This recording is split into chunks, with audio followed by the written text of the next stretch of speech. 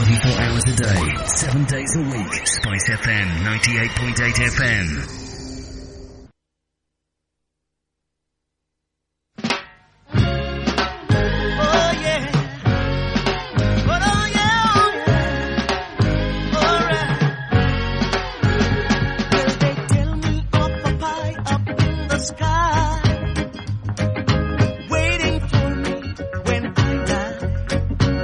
You're listening to Mentally Sound right here on Spice FM 98.8 FM. They never seem to hear even your cry. So as sure as the sun will shine, I'm gonna get my share now. What's mine? And then the harder they come, the harder they fall. One and all.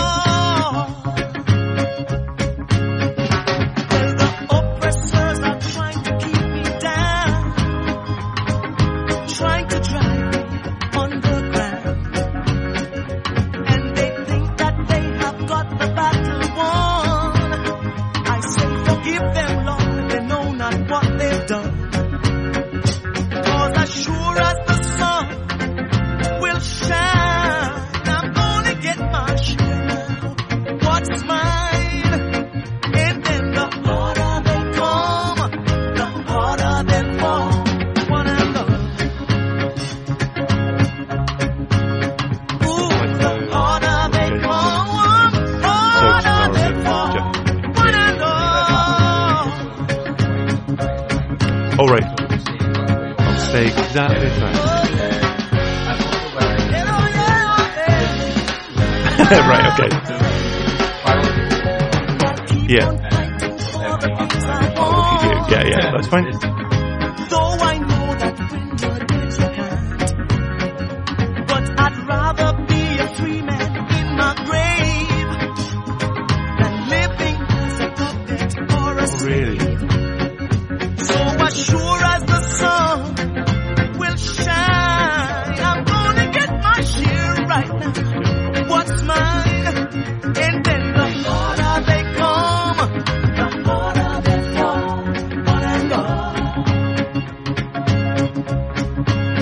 Ooh, the harder they come, harder they fall. One and all. Hey, the harder they come, the harder they fall. One and all.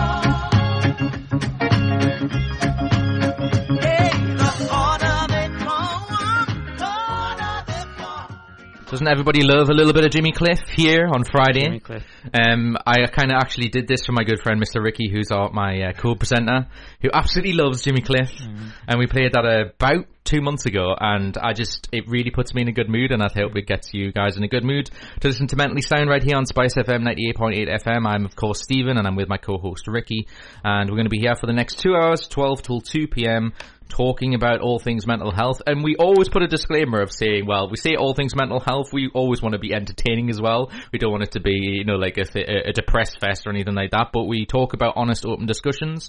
And the disclaimer we say at the beginning is we may talk about something that's considered taboo, discriminatory, that kind of thing. And we always crowbar or signpost, maybe is a better way of describing it, places you can go. So we treat it seriously, but in the oeuvre of which is a fantastic, what a great word, of that we talk in an open, frank discussion, and we take it seriously, but not too serious that we're serious all the time, if that makes sense. So I hope you guys are having a good Friday afternoon on the 22nd of February. This is our second show of February. We're on every fortnight.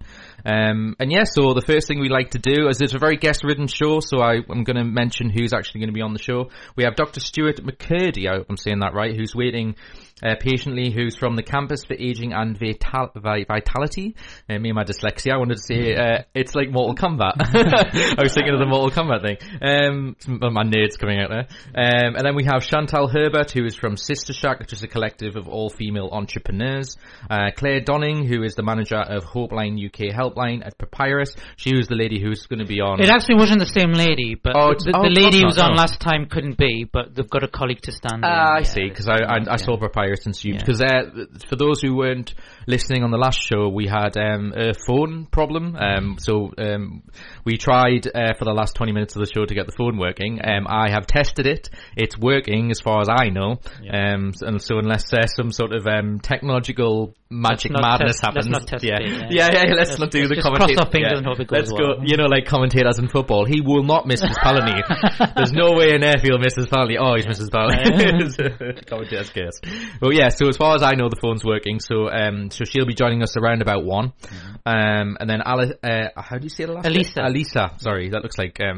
that's a very strange spelling of that.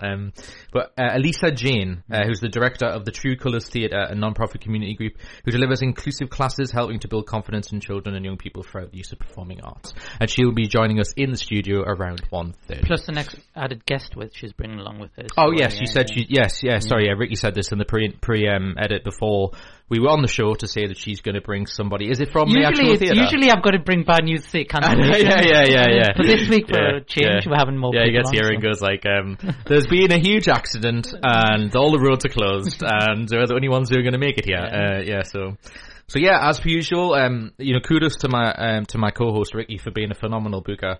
Because we have 4 unbelievable guests, and as I say, we'll be talking to Dr. Stuart McCurdy in about a few minutes' time. He's waiting patiently in the studio.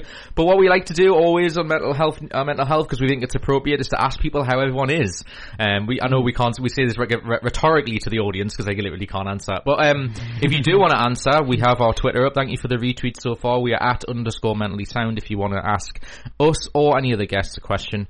We are here, obviously, like we say, till 2 p.m. and Dr. Stuart McCurdy is our first guest in about a few minutes' time. But Ricky, how are you, my good sir? Not so bad, mate. Not so bad. A bit of a slight nightmare this morning. The hot water wasn't working, but I persevered because I couldn't bear the thought of not joining you in this show. Aww. I didn't pay him to say that. Yeah. You weren't supposed to say that. Yeah. Did it?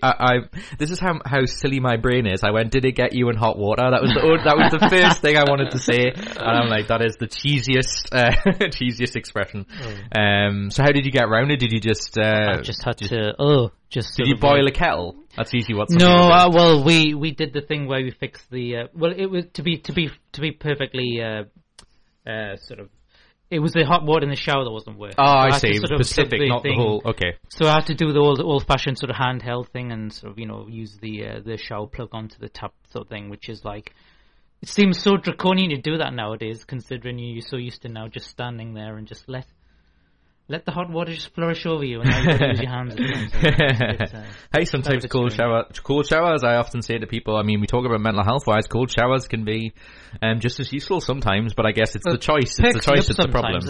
When you're not feeling the best in the morning. Yeah, but I mean, I don't think this is particularly good weather in the northeast of England right now to be like, I'm going to have a cold shower. Yeah. That's going to solve all my problems. But how are you, sir? I'm doing good. Been very busy. Been helping out at the university this week. Oh yeah. And you've had a busy week, haven't you? I have indeed. Yeah, I was helping out all days this week.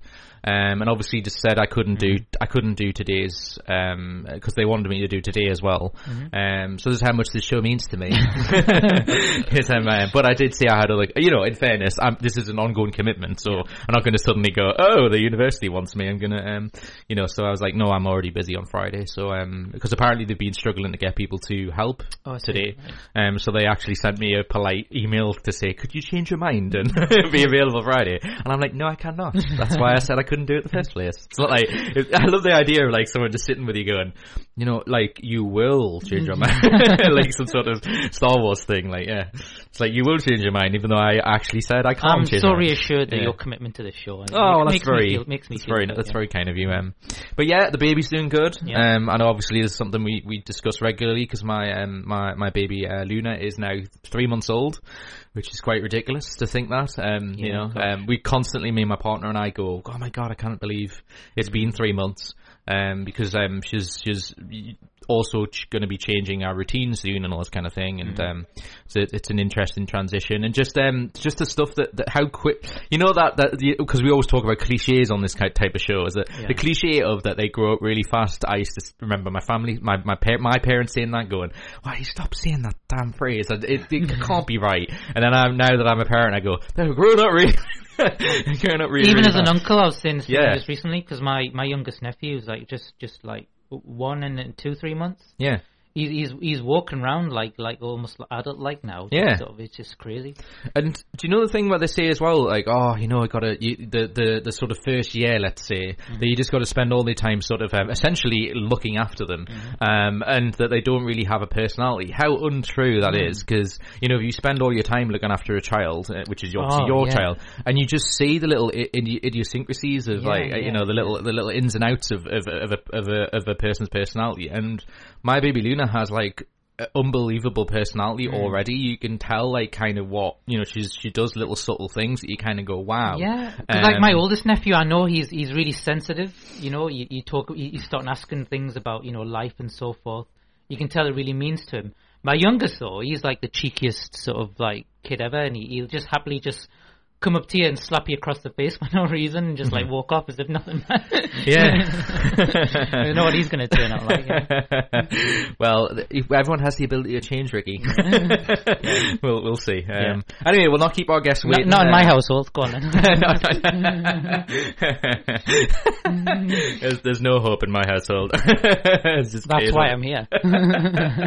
Yeah, Ricky, every time we end the show, Ricky always often goes, this is like on-air therapy for me. I know. It is.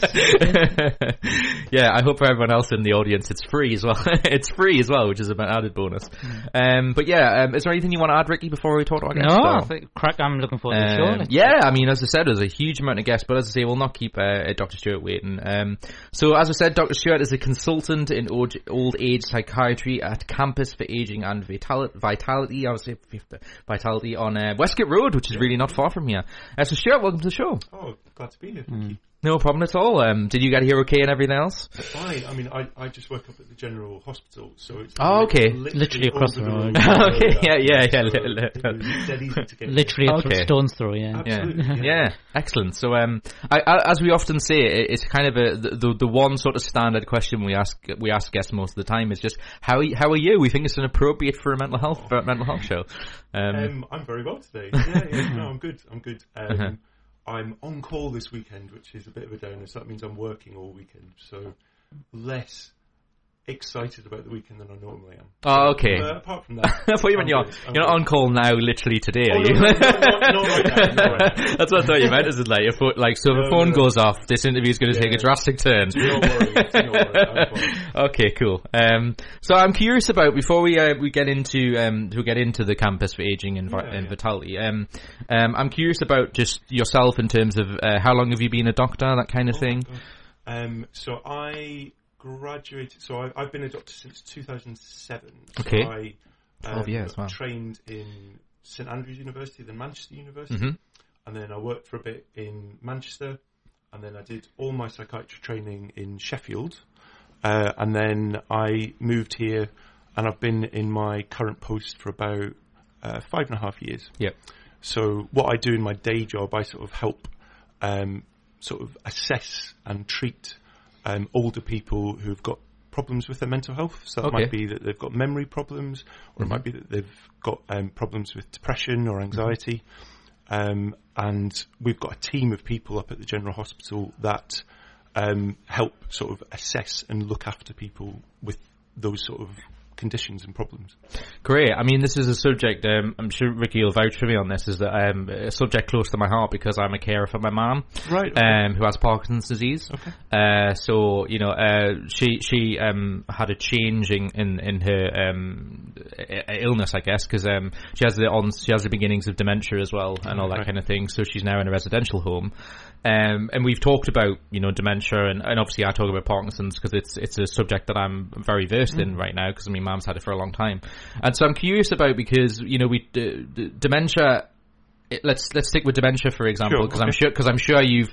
That's what you specialise in, isn't it? As well, you haven't had an interest in it. Well, so I'm my sort of posh title, if you like, is that I'm an old age psychiatrist, which means that I'm a mental health doctor. So I'm a doctor like a GP, but instead of going into general practice, I've specialised in mental health. Okay. So I do treat and I do see people who've got dementia, but also other sort of types of problems with mental health as well. Yeah. But I am a specialist in dementia. All right, great. Yeah, I assumed you covered loads of different bases. I just was curious about, like, because the point that I was going to get towards was that dementia in particular, I feel just being an observer in sort of society and media and whatnot, as dementia is kind of more, at least a word that people understand now. It's around a lot more, if you see what I mean. Because, for example, I always think that, there's certain supermarkets, for example, that donate to Dementia UK and all that other stuff. And so I'm curious, because we've had dementia charities on who help people. Like, there was a lady, correct me if I'm wrong, Ricky, who did, shopping for dementia. Slow shopping, which is a fantastic idea. There's a thing called slow banking coming out as well. Oh, really? Yeah. Oh, incredible. So the whole idea, Newcastle itself has an aspiration to become a dementia-friendly city. Great. So the council are working with, like, the organisation that I work for, and lots of different charities and organisations, so that the idea is that if you live in Newcastle and you've got dementia, it's a place that is more understanding of that condition, and is basically just easier to get around, easier to navigate. People understand it a bit more. Great. And so there's a lot of sort of education and work going on with different people in the community to sort of raise awareness of dementia in general, and just get people to understand what it means and what it's like to have it.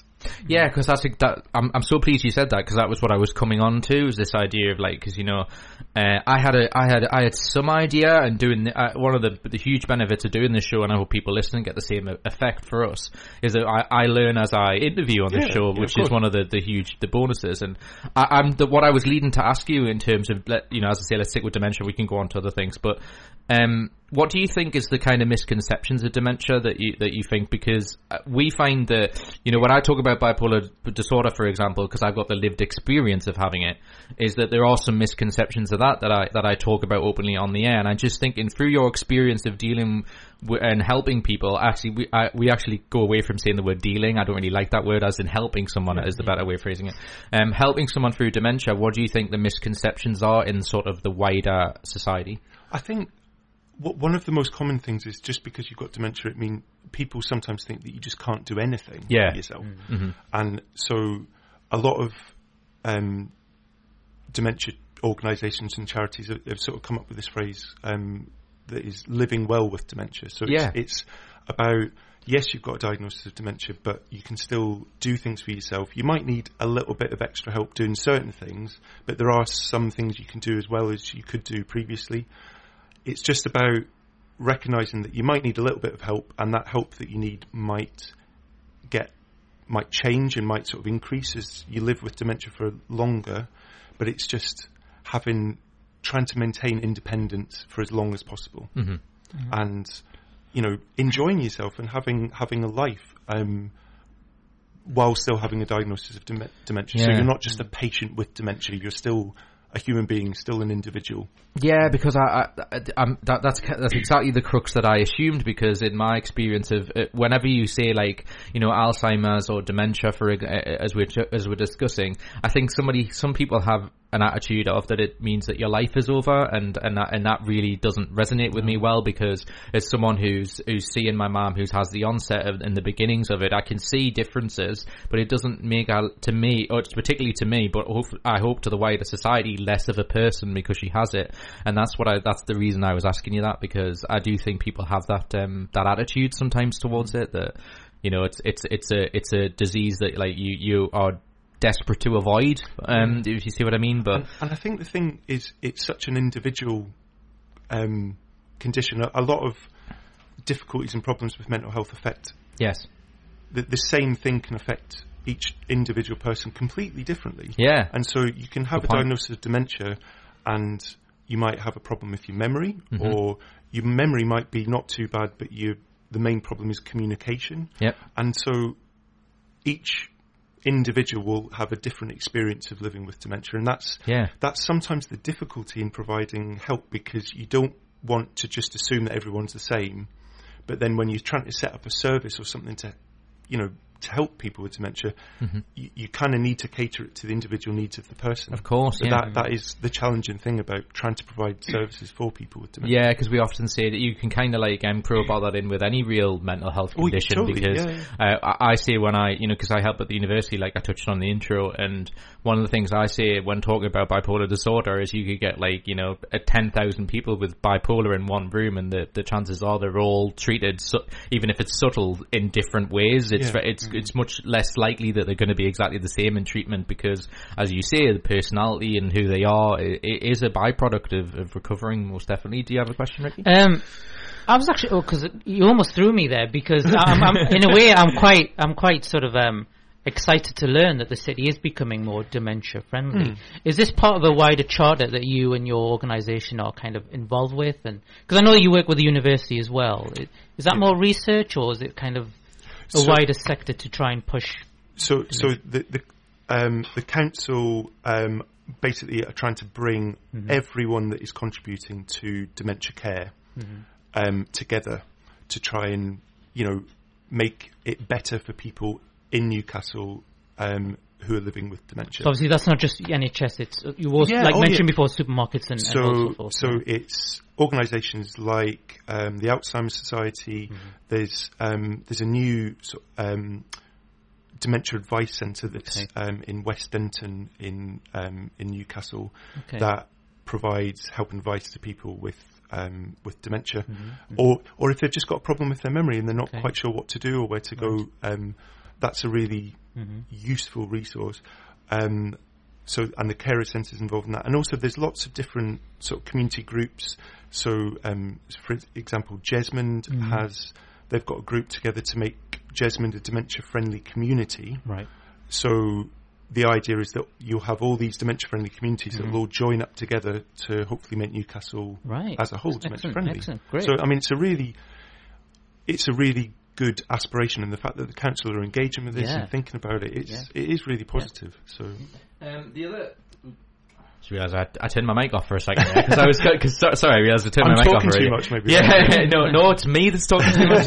As you saw, I was so pleased Ricky kind of took over because my voice is really starting to go because all I've been doing every week is talking because it's I guess my thing. So is that not your job? Yeah, that's my job as well. Yeah, it's my job, but and you kind of just feel like you've been talking a little too much because obviously you talk in your personal life as well. You don't just kind of just shut off. But one of the things I wanted to talk about as well is something that I feel more and more passionately about. As looking after my mum and seeing examples of that is the sort of social isolation. It's something that we discuss a great deal because I know because I think you feel free to disagree with me, but I feel that social anxiety is often associated with just the elderly, but we've discussed this where you can get teenagers who have a social isolation, as in they can't connect with society or they feel left out in some reasons. And I'm just curious, based on obviously we can focus on elderly because that's your job, but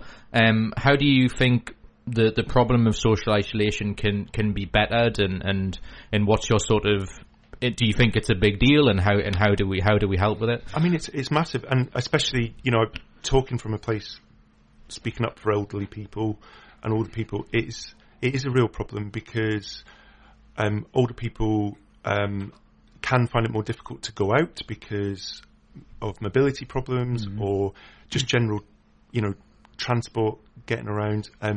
Often they rely sometimes on family members, not all the time, and it is sort of generalizing, but it is a recognised problem. So there are, I mean, especially in the West End, there are a number of sort of community groups, community centres that try and get older people together so that it reduces the risk of depression, it reduces the risk of social isolation, and it gives people a social focus because everyone's, well, again, generalising, but a lot of people, they like spending time with one another. You get something from an interaction and from speaking to other people. Yeah. And if you miss out on that, it can, and it does affect your mental health. Yeah. So there's projects in the West End, like the Search Project and Chain Reaction. We've had them on, and they're fantastic. Yeah, and as I say, I don't work for this organisation, but the Dementia Advice Centre, which is a sort of combination of the carer centre and dementia care have sort of come together, and they're providing sort of social groups in the West Denton. You know where the swimming pool and the library is? Oh, yes. The West Denton. Yeah. They've got sort of a base there, and they're running community groups out of there. Great. When from an NTW point of view, so that's the mental health trust that I work for, when you are referred by your GP, you have, depending on why you're referred by your GP, if you've been given a diagnosis of dementia, the memory clinic have sort of memory groups and support sort of services that are available to people with dementia run through that. So, I mean, there is a whole host of stuff, but the difficulty is it's sometimes a bit of a problem for patients to find out what's going on because they're in a number of different places. Mm-hmm. So, you know, I think if there was anyone who had a problem with their memory that was listening to this that wanted a bit more sort of help and support, I think the two bits of advice I would have is either speak to your GP about a memory problem if you're worried that you've got a problem with your memory and you're not quite sure what to do with it, or even if you've got a family member who's worried, then the first protocol would be the GP. If the GP can then maybe do a bit of have a chat with the person with the memory problem and see if it needs to sort of be stepped up to see someone like myself or a nurse to have that looked into a bit further. Great. So, yeah, there are things that can be done. Yeah, excellent. One of the because I was going to say in relation, because I wanted to, I mean, because you've mentioned two other organisations, I just wanted to talk about in relation to Campus for Ageing and Mentality. Do you want to give a brief overlay of like the kind of the structure and the way that you help people in relation to your job? Yeah, sure. So, what the normal sort of route in is, as I've just said, is through your GP. So, right. So what the GP would do referral? Yeah. So the person with the problem with the memory would go and see the GP. The GP would ask if, you know, they would do they would ask a few questions, because there's lots of different reasons that people have a problem with their memory, and sometimes that can be sort of monitored and just kept an eye on by the GP. If it gets to a point where the patient's or the person is worried, or if the problem's getting a bit more serious, then the GP refers to us at the Campus for Ageing and Vitality. We would then drop the patient a line, invite them up to see us in clinic if the problem was a memory problem. Sometimes if the memory problem is a little bit more complicated, we might even go and see them at home. I don't work for the memory clinic, I work for the community treatment team, so we generally tend to see people in their own homes. Mm-hmm. At what point, sorry, just going on what you said before, sure. At what point should someone feel worried about memory? What are those early telltale signs? When it becomes more consistent, or? Yeah, well, I think the sort of early signs are that, you know, you're forgetting things that you used to be able to remember. Granted, yeah. That you're maybe getting a bit more mixed up than normal and doing things that you'd normally be able to do, such as like kitchen tasks or like, you know, like housework, driving, things like that.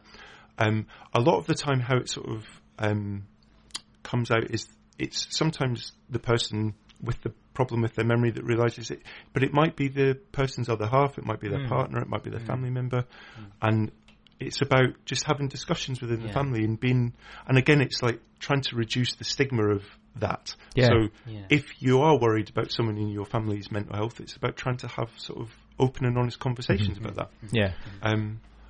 Unfortunately, we've only got like a couple of minutes left with you. But one of the things that during this whole conversation I was talking about, because I mean, obviously we do a mental health show, and obviously I know we discussed on dementia. We could have talked about any other examples, but I'm curious because what I often find, and I'm using like my own like sort of personal views, and there's people who've been on this show have discussed a very similar situation, is that I wonder, and I'm curious about your answer to this, is in relation to mental health compared to like an obvious condition. So what I mean by that is that, so let's say in my mom's case, my mom has Parkinson's and dementia, right? So I'm using my mom as an example because I'm comfortable sharing that. So So she has she's had Parkinson's for 15 years. So there's obvious, disability, the needing medication for that, all that kind of stuff. And then the onset of dementia is the obvious signs of like losing, not being very, memory not being particularly great, all that sort of stuff.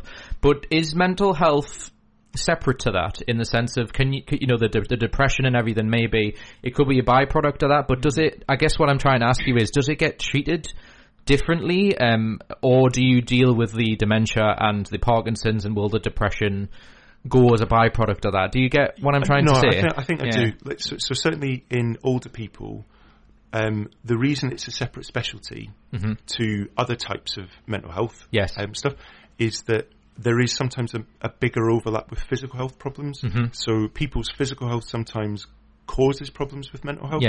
If you've had a long-term condition like Parkinson's disease, that can begin to affect your mental health. And so an old age psychiatrist or like me, or a nurse that tends to deal with older people has a good appreciation of how physical health can impact on someone's mental health. So we would generally work, say in your mum's case, we would generally sort of work, there'll be a Parkinson's disease team that will be helping to look after her as well.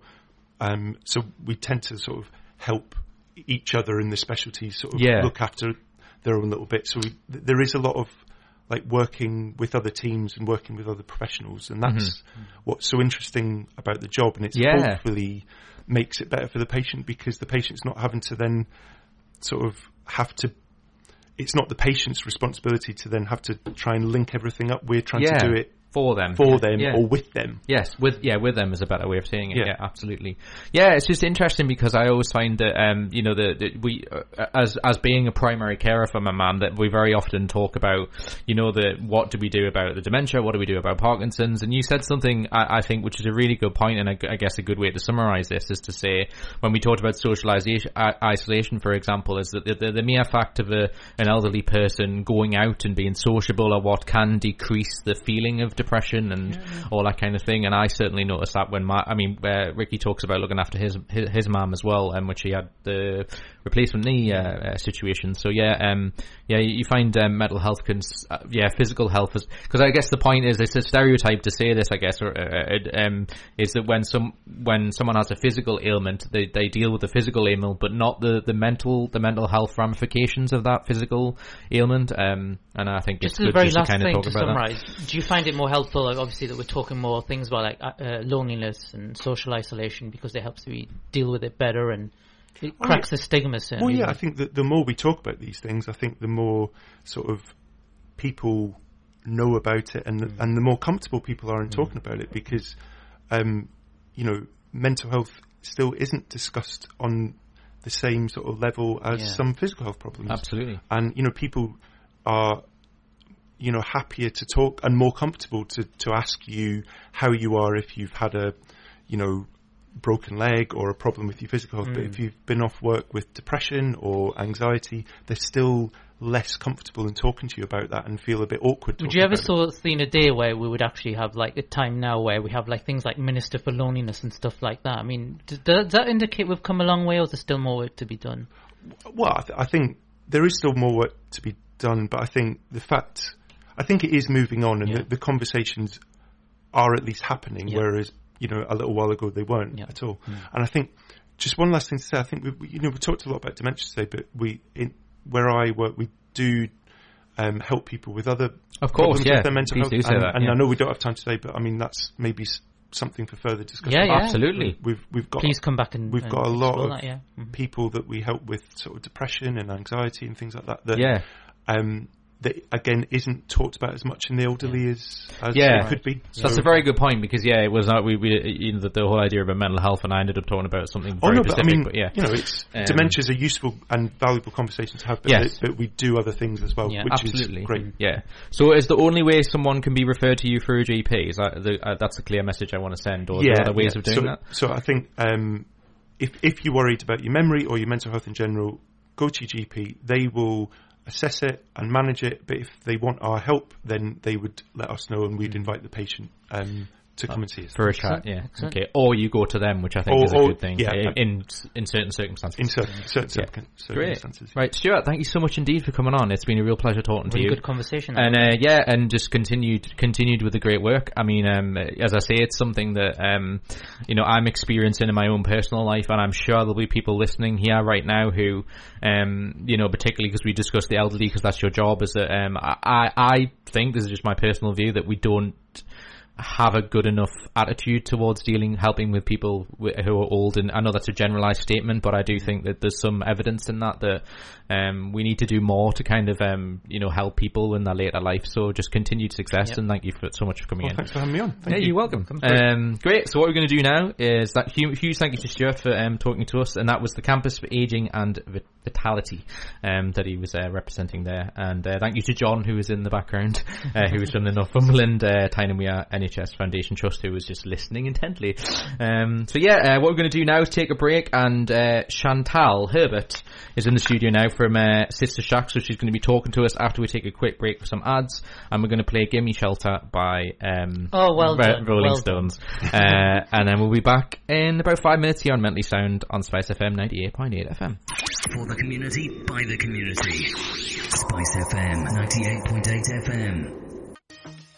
Hi, this is Shamshad from the Health Matters Show, and we're putting on a Ladies Pamper and Wellness Day to raise funds for Human Appeal. Come and get pampered with reflexology, massage, makeup. It's happening on Sunday the 10th of March, 11 till 4 at Riverside Community Health Project on Atkinson Road. Entry is by donation. You can donate on www.justgiving.com/pamperday-HA, or you can email me on shamshad@simplydiet.co.uk. Hope to see you there.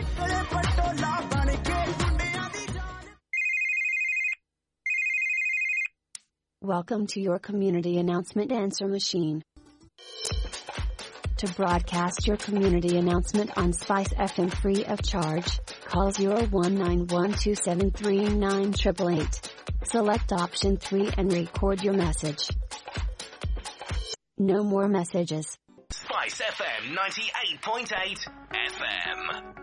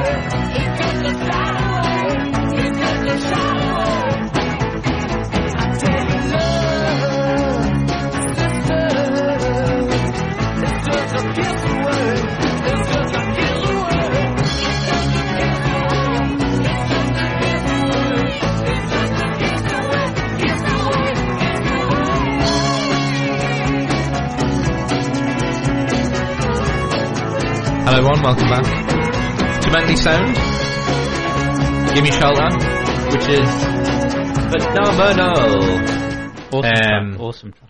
Yeah, awesome track. And also as well, what's interesting as well is because we just said with Chantal, who's here from Sister Shack, Sister is actually in the lyrics to Gimme Shelter. So I think that wasn't intended to be a segue, but it turned out to be, which is really cool. What a really interesting interview I found really with Stuart. Really nice. And like I said, we've only scratched the surface that one, so I'm already looking forward to them come back again. He's right, and I mean, and Ricky knows this, is that the way that I like to talk to people is that I just go with whatever kind of instinctively makes sense, and I just felt that was fascinating because I generally, I saw a poster for dementia on the way here, and I think that's why subconsciously it was in my head. I'm excited to learn that we're becoming a dementia friendly city. So a charter that the council took on. So I certainly hear a lot. I mean, when we were doing Slow, and I never knew they did a thing called Slow Banking. So it shows he knows. He's definitely in the know in terms of and it was just nice because like I touched on, I told him this before we came on. This is kind of behind the scenes peek at like kind of our thought process, but we really wanted to have on essentially professionals, because our remit used to be that we just, when we first started, this show was wanting to be just about service users and talking about, the people who were going through the struggle, which we do spend a lot of effort in, and we talk about our own personal experiences, but we don't want it to just be that we're on one side of the fence. We want everyone to be working together. So the idea of having this thing of like, we feel alienated, so we're going to alienate ourselves by only having ourselves on, which is interesting. Yesterday was on social media. It was the hashtag MH Nurses Day. So I had a lot of service users actually paying tribute to nurses who were helping through. Great. Stuff. So pleasing to hear that, because that's another thing. As I talked about this at university, actually, I talked a little bit about the radio show, and I said that we have a rule here that we don't, for example, say that the NHS is bad. That if you have a particular situation where you didn't get treated very well, it doesn't mean that the whole organisation's a waste of time. So it's tricky, just very quickly, because my sister-in-law is an occupational therapist, and there's so much that she wants to say. But for obvious reasons she can't, because of course there's a patient's side to her, and you have to be really confidential about things. So huge kudos for Stuart coming in, and it was really fun. So huge thank you to him, and for John for, I guess, setting it up, or just being his liaison essentially. He's just like in the background going, do a good interview, Stephen, or I'll be wagging my tail. I'm just joking. He was a very nice guy. Chantal, welcome to the show. Hello. From Sister Shack, which I absolutely love the name of. I love the word shack. It just implies friendliness. No, I love it. I've used that name. I used to have a furniture business, and that was called Mama's Shack. Okay. Did you ever see Kitchen Nightmares? No. There was a Kitchen Nightmares episode with better go away. We're not on air. Sorry, I don't know who's ringing at that time. It can't be early. It's supposed to be 1, so I don't know who that is. Mama Sherry's Food Shack was in Brighton. I've met her. Oh, have you really? Yeah. Oh, she sounds. I was at the cool. Edinburgh Festival, and she was there, doing the. They must have stolen my name. Yeah, probably. I've been Mama Shack for it's about 10 years. Yeah, maybe. You fancy putting a lawsuit then? No, she doesn't do it anymore. Okay. No, I saw it. Sorry, there's a complete segue. We'll get to talking to you, but just so the one I'm referring to, it was Soul Food, wasn't it? Yeah, Soul Food, because she was a foster. I heard about this one. Yeah, I know about this. Yeah, and she did really well, and then upscaled, and then it died, and then I saw an interview on a YouTube channel of all places, and she was being interviewed by a person. And I think she earns a living now, writing food books or something like that. But she isn't in the restaurant business anymore. But anyway, so she had. When I thought of that was a particularly brilliant episode of that show, and so I thought, and it doesn't. It feels like friendliness. I don't it really does. Anyway, so how did you come up with Sister Shack as a name? Well, it was called Mama Shack, and after I changed from the furniture business to this, I was calling it Mama Shack, but people thought it was for children, obviously mum, and for ages I was trying to think of a name, and then my friend said, call it Sister Shack. That makes sense, I don't have to change it so much. So just about females, sister. Nothing complicated. Just a friend came up with it. There's no connotations to Sister Act, is it? It just sounds similar. definitely not. You still break into song. You know, we talk about men's sheds a lot. Well, men's shacks. You know, we should. Maybe. No, this is about women, not men. Not everything goes back to men. I've been shut down in flames. So as according to my notes, Sister Shack's like a collective of entrepreneurs and artists and all that kind of thing. Do you want to talk about that? It's me. I run it all. It's mine, and I say it's a collective because even though I don't have anyone helping me in it, it's still a collective because it brings loads of women together. Yeah, of course. So I started doing an event last year, and I'm a DJ, and I'd had it in mind for a while that I wanted to do something that was women focused, getting women work. So I decided to do an event, and it was entrepreneurs, artists, people that do crafts, and DJs and musicians for the next one that I did. And I do it at Time Bank Brewery. So we have stalls, people selling whatever they make, and I DJ with my friend in the evening and try to get some of the female DJs. And it's just a celebration of women in industry and women. Is it particularly with a creative niche, sort of like within creative arts sort of thing? It was, but this one I've moved on to having speakers. Right. So for the one I'm doing on the 8th and 9th, we've got loads of speakers doing talks in relation to. Actually, it's not just in relation to women. I've got a woman doing a talk on dyspraxia, which is. I don't know if you know what dyspraxia is. I've heard. We had someone on for that. We had was it the Northumberland Dyslexia Association? I think she talked about that. Mm-hmm. Yes, dyspraxia. I've got a woman talking about dyspraxia. I've got a lady talking about which is called the Superwoman complex, which is women. We think that even though we're doing enough, we're not doing enough. So you have to be like the superhero, and you're always trying hard, and then you end up burning out. Yeah. So we've got women talking about that. I've got someone coming in I've got Victims First Northumbria coming in. They've got a stand and they're going to do a little talk as well. So it's not, this one's not just women focused. It is, but it isn't. It's women giving talks, but it's accessible for everybody. We're not just going to be talking about periods, essentially. There is someone doing a talk about the menopause, but aside from that, it's... I guess it's one of the things I can't believe you said that. And I was okay. I get your point though in the wider context there. You know, I'm curious about, because I mean, this may be a silly question, but what type of DJing? Because I'm assuming there's more than one. I'm a vinyl DJ, so I use vinyl. That's fun. I've now got a CDJ, so I can use MP3s or CDs, and I do use them sometimes, but...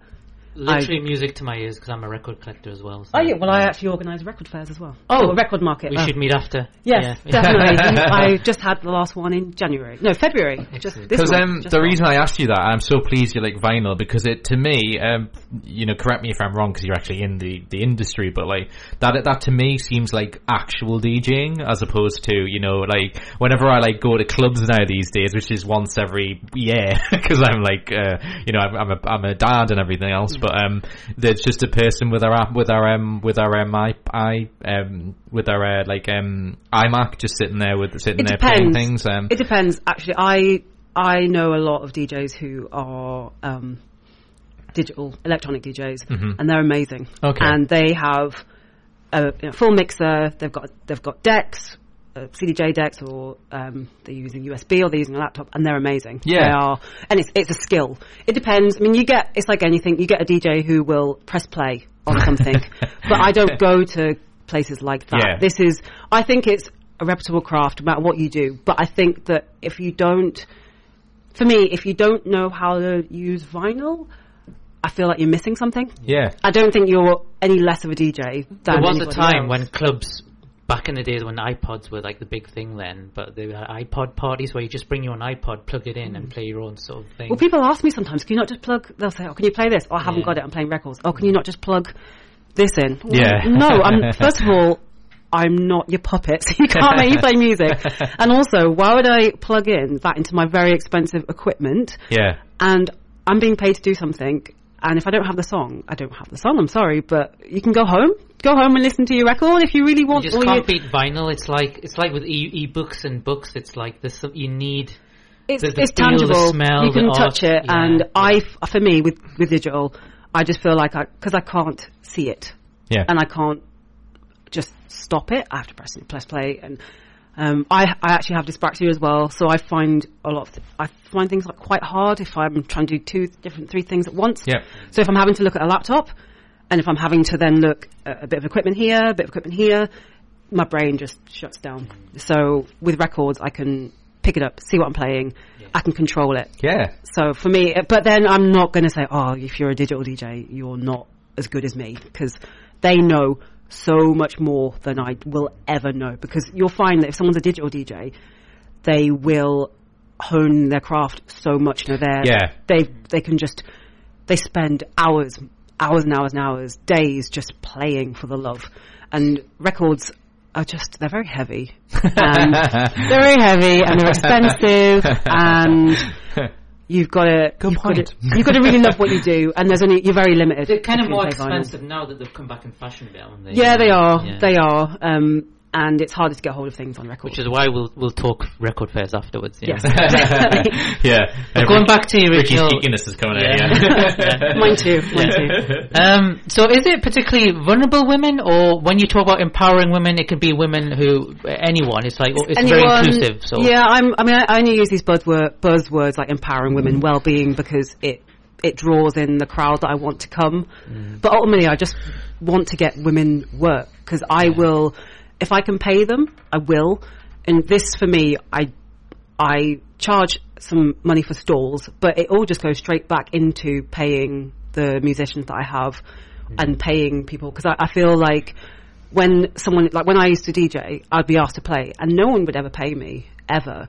And I felt like I know that some of the other DJs were getting paid and I wouldn't be. Yeah. And it's not because I wasn't as good as them. I think it was because I'd be more willing to play for free, because I just felt like I was being done a favour by being the girl asked to play some music.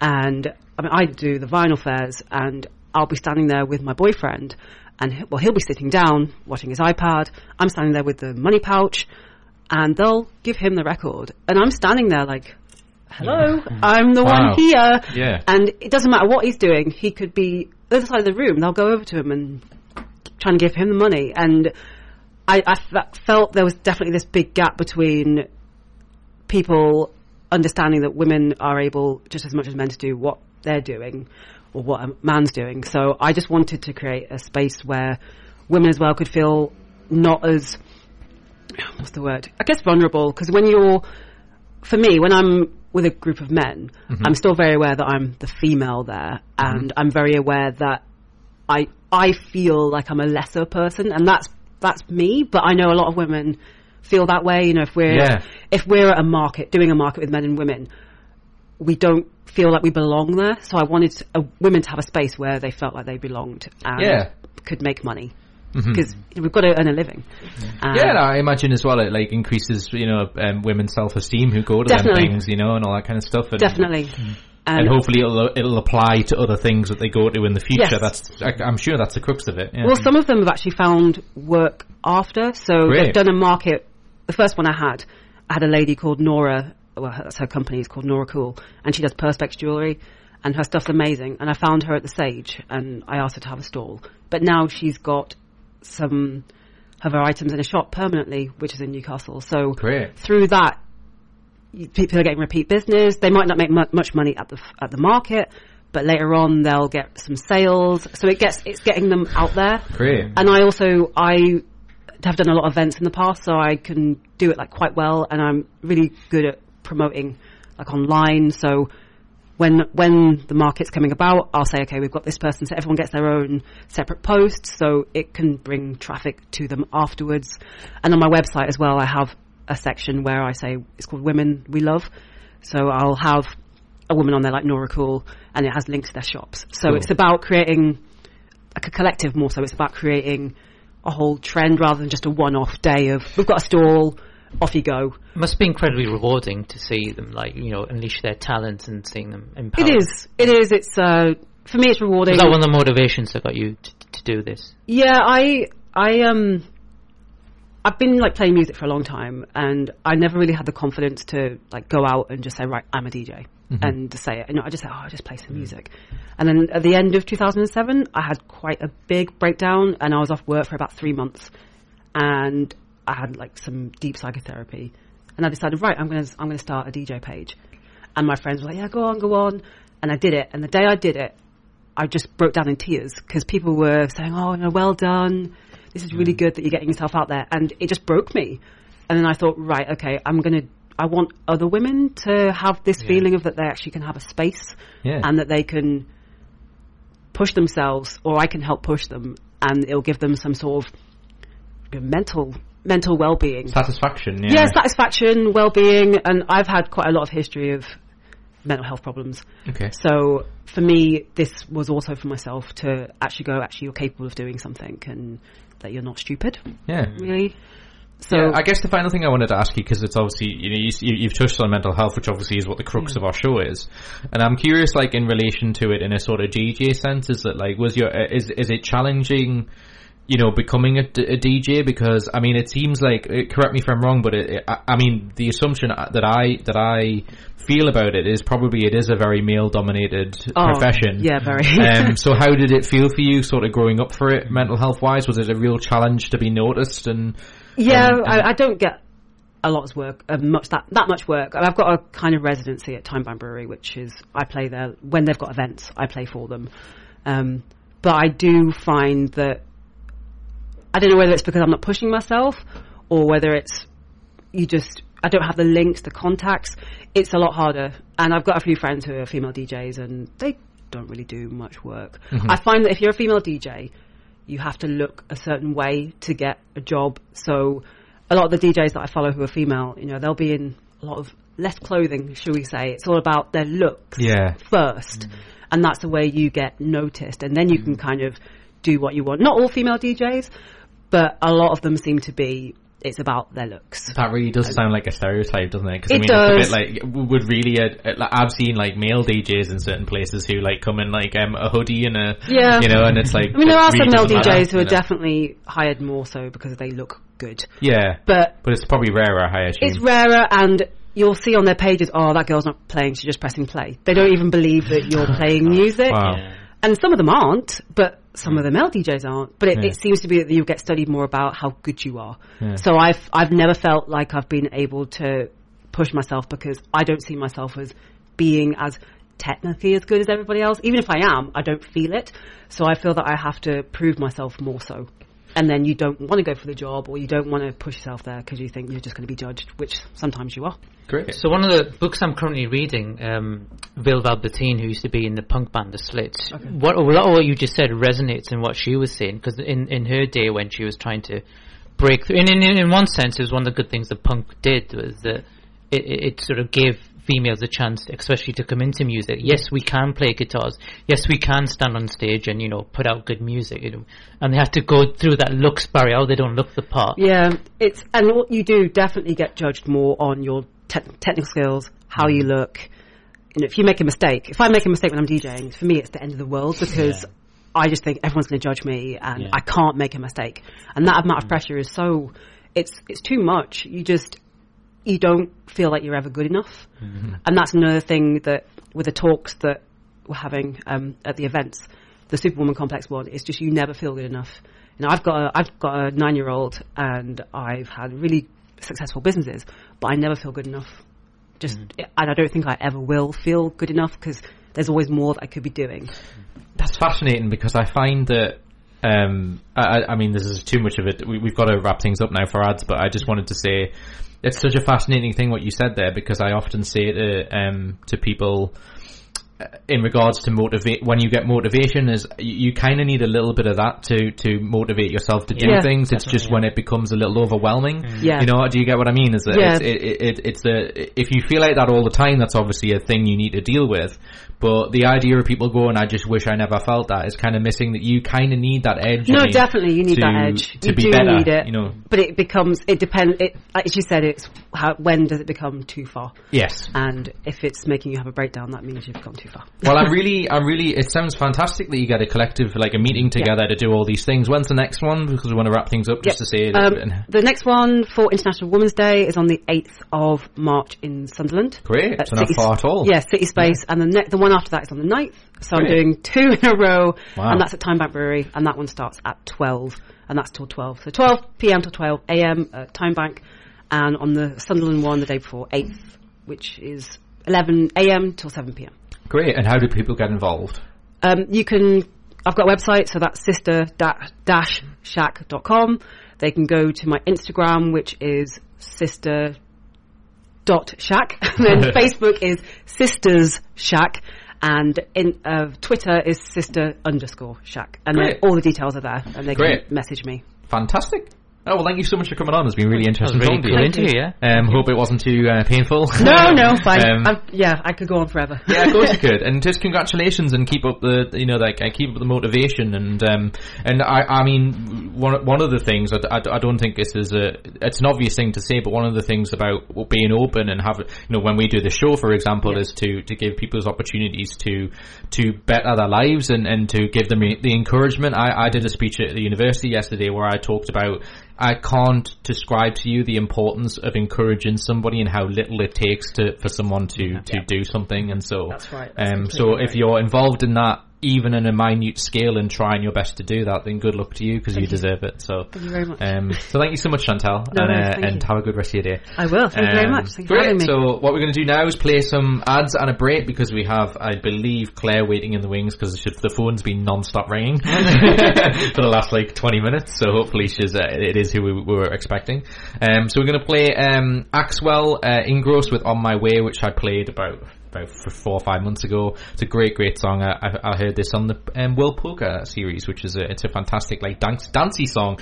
Actually, a little bit of a segue. I don't know if you like a sort of dancey song, but yeah, I do. But yeah, we're going to play that, and we'll be back in the studio right after this song.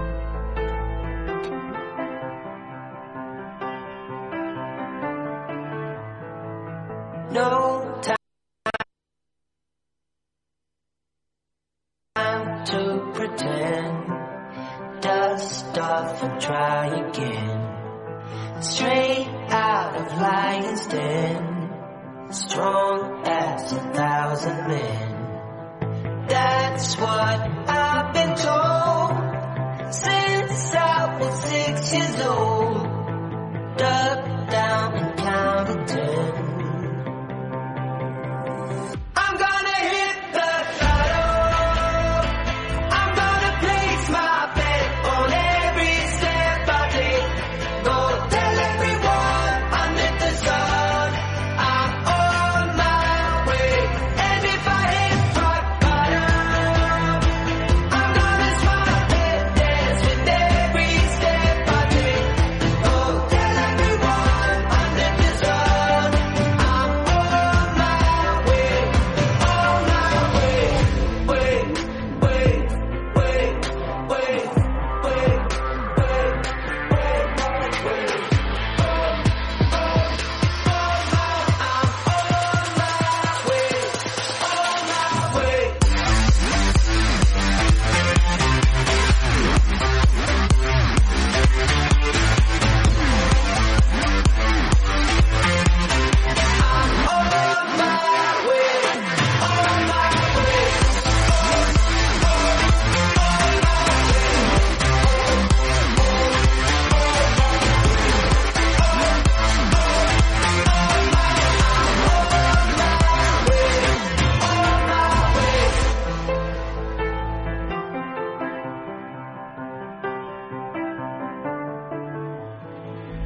Go throw the key away, no matter what they say. All for a better day, you will always be the same. That's what I've been told since I was 6 years old. Dug down and counted 10. I'm gonna hit the lotto.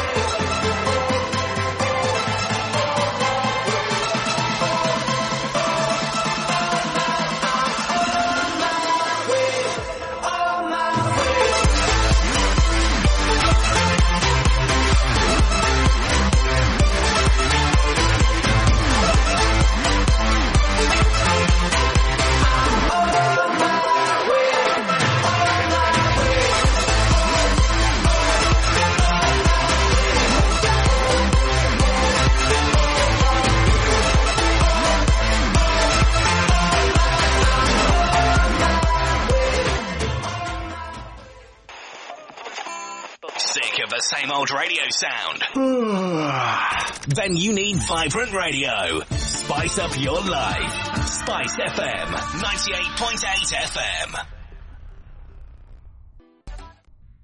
The Glasses Factory has arrived on West Road in Newcastle. To celebrate the opening of our new flagship store, the Glasses Factory are offering free eye tests, plus a £5 voucher for each eye test conducted. The Glasses Factory are always here to help. We have multilingual assistants in Punjabi and Urdu, and also both male and female attendants. See for yourself. The Glasses Factory, 498 Westgate Road, Newcastle. Call 0191 273 8460. Log on at glassesfactory.co.uk or search us out on Facebook.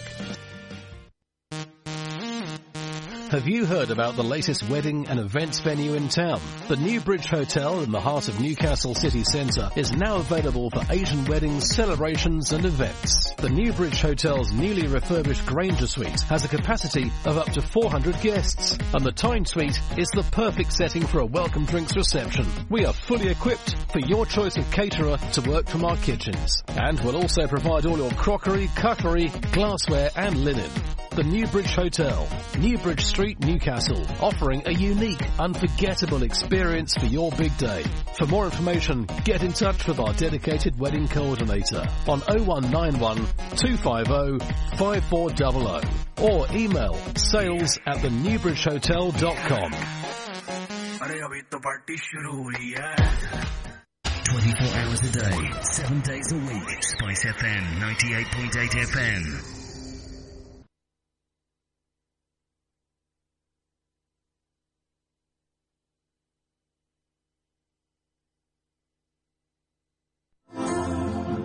Sometimes I lay under the moon, I thank God I'm breathing, and I pray, don't take me soon, 'cause I am here for a reason. Sometimes in my tears I drown, but I never let it get me down.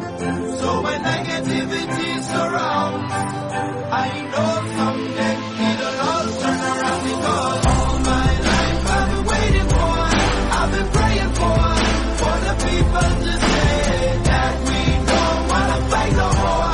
There'll be no more wars, and our children will play. One day, one day, one day, one day, one day, one day. Start up now, win or lose, we all lose when they feed on the souls of the innocent. Blood-drenched pavement, keep on moving though the water stay raging.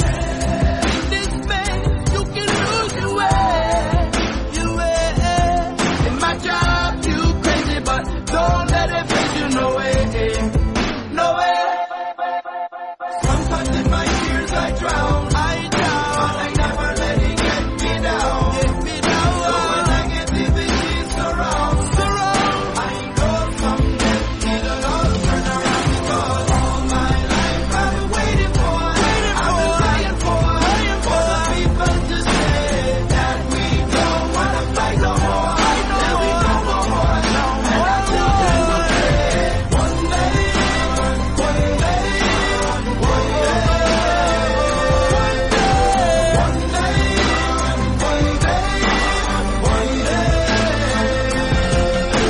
One day this all will change, treat people the same. Stop with the violence, down with the hate. One day we'll all be free and proud to be under the same sun, singing songs of freedom like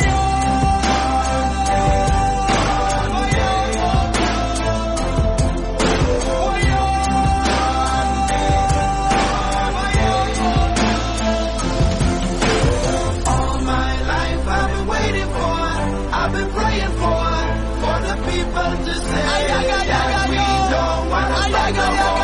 There'll be no more wars, and our children will play. One day, one day, one day, one day, one day.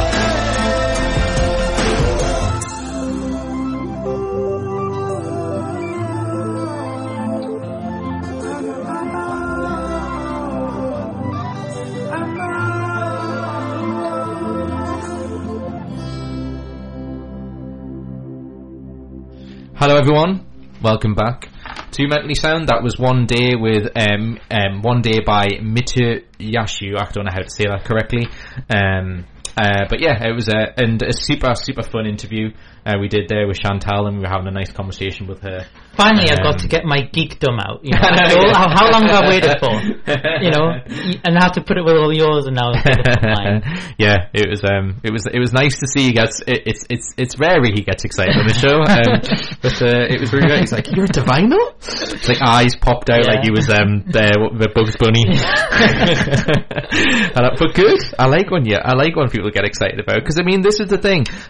You know, when I talk about mental health in a kind of public setting, I talk about how important it is to do hobbies, and you know, they're just as imperative as getting help, like we've just discussed with Chantal and everything. And you know, anyone who wants to help somebody is in it, you know, deserves huge credit, because you know they're basically saying it's not just about me, and my experiences can help somebody else, and that's really essentially what we try to do on this program. So yeah, huge thank you to Chantal and to Stuart, who very kindly has just tweeted his picture and said huge thank you. So huge thank you to Stuart. He was a really nice guest. But hopefully this is the point where we appeal to the gods and go, please make this work. Is hopefully Claire is on the phone now, because anyone who was listening to our show last time, we had a colleague. Do you remember the name of the girl?